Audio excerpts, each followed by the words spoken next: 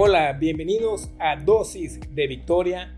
Nuestro deseo en este espacio es ayudarte a caminar en victoria diariamente en tu vida. Te invitamos a que compartas este podcast poderoso con tus amigos. Mi nombre es Víctor Solís y vamos a comenzar. Hola, bienvenidos a Dosis de Victoria. Soy Víctor Solís. Dios los bendiga. Gracias por acompañarme. Tengo algo bueno para ustedes, algo que va a dar dirección y propósito en cómo recibir del Señor. Quiero que entiendan esta dinámica que les va a ayudar mucho en su vida de fe. Dice, capítulo 2 del libro de Marcos, es cuando entran los cuatro que abren el techo. Vamos a leer poquito sobre ello y bajan el paralítico. Pongan atención lo que dice Jesucristo, porque quiero hablar sobre el perdón, esa línea que habla Jesucristo, esa línea del perdón, cómo va ligada a tu milagro y a tu sanidad interior. Entró Jesús otra vez en Capernaum después de algunos días y se oyó que estaba en casa. Inmediatamente se juntaron muchos, de manera que ya no cabían ni aún a la puerta, y les predicaba la palabra. Entonces vinieron a él unos trayendo un paralítico. ¿Qué estaba hablando Jesucristo? ¿Qué estaba predicando? Porque la fe es por el oír y el oír la palabra de Dios. De seguro estaba predicando perdón de pecados y sanidad del cuerpo. Dice que estaba él predicando la palabra, que estaba la unción para sanar, y los que estaban fuera estaban más hambrientos que los que estaban adentro.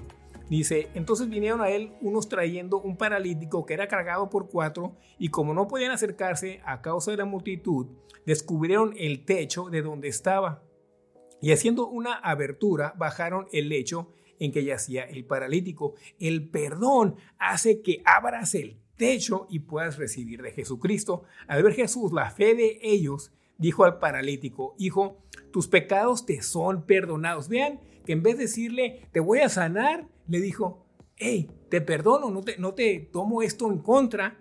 Y estaban ahí sentados algunos de los escribas, los cuales cavilaban en sus corazones. O sea que ya sus corazones estaban rabiando, estaban angustiados y ofendidos y enojados. ¿Por qué habla este así? Estaban en sus mentes hablando blasfemias. Dice, ¿quién puede perdonar pecados sino solo Dios? Y hablamos que nosotros cuando nacimos de nuevo tenemos la capacidad de Dios para perdonar. Y conociendo luego Jesús en su espíritu que cavilaban de esta manera dentro de sí mismos, les dijo, ¿por qué caviláis así en vuestros corazones? Les leyó la cartilla que estaban pensando, que traían ahí profundo y arraigado ese rencor amargo ahí en su corazón. ¿Qué es más fácil, decir al paralítico, tus pecados te son perdonados, o decirle, levántate, toma tu lecho y anda? Y estoy seguro que muchos de esos fariseos tenían enfermedades en sus cuerpos, pero por no recibir el perdón de Jesucristo, la palabra del Señor, no pudieron recibir su sanidad o su milagro. Solo la gente que destapó el techo fueron los que recibieron un milagro. ¿Qué es más fácil decir al paralítico, tus pecados te son perdonados, o decirle, levántate, toma tu lecho y anda?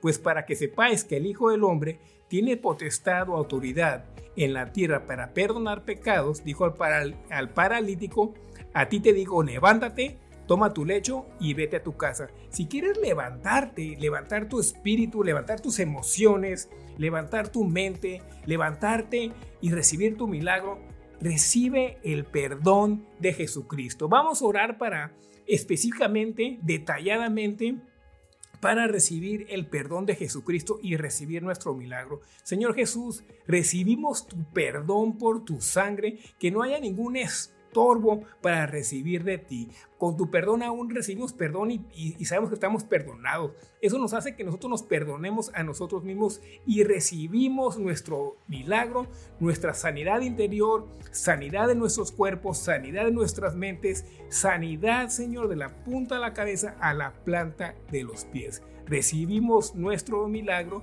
y recibimos el perdón que viene de ti.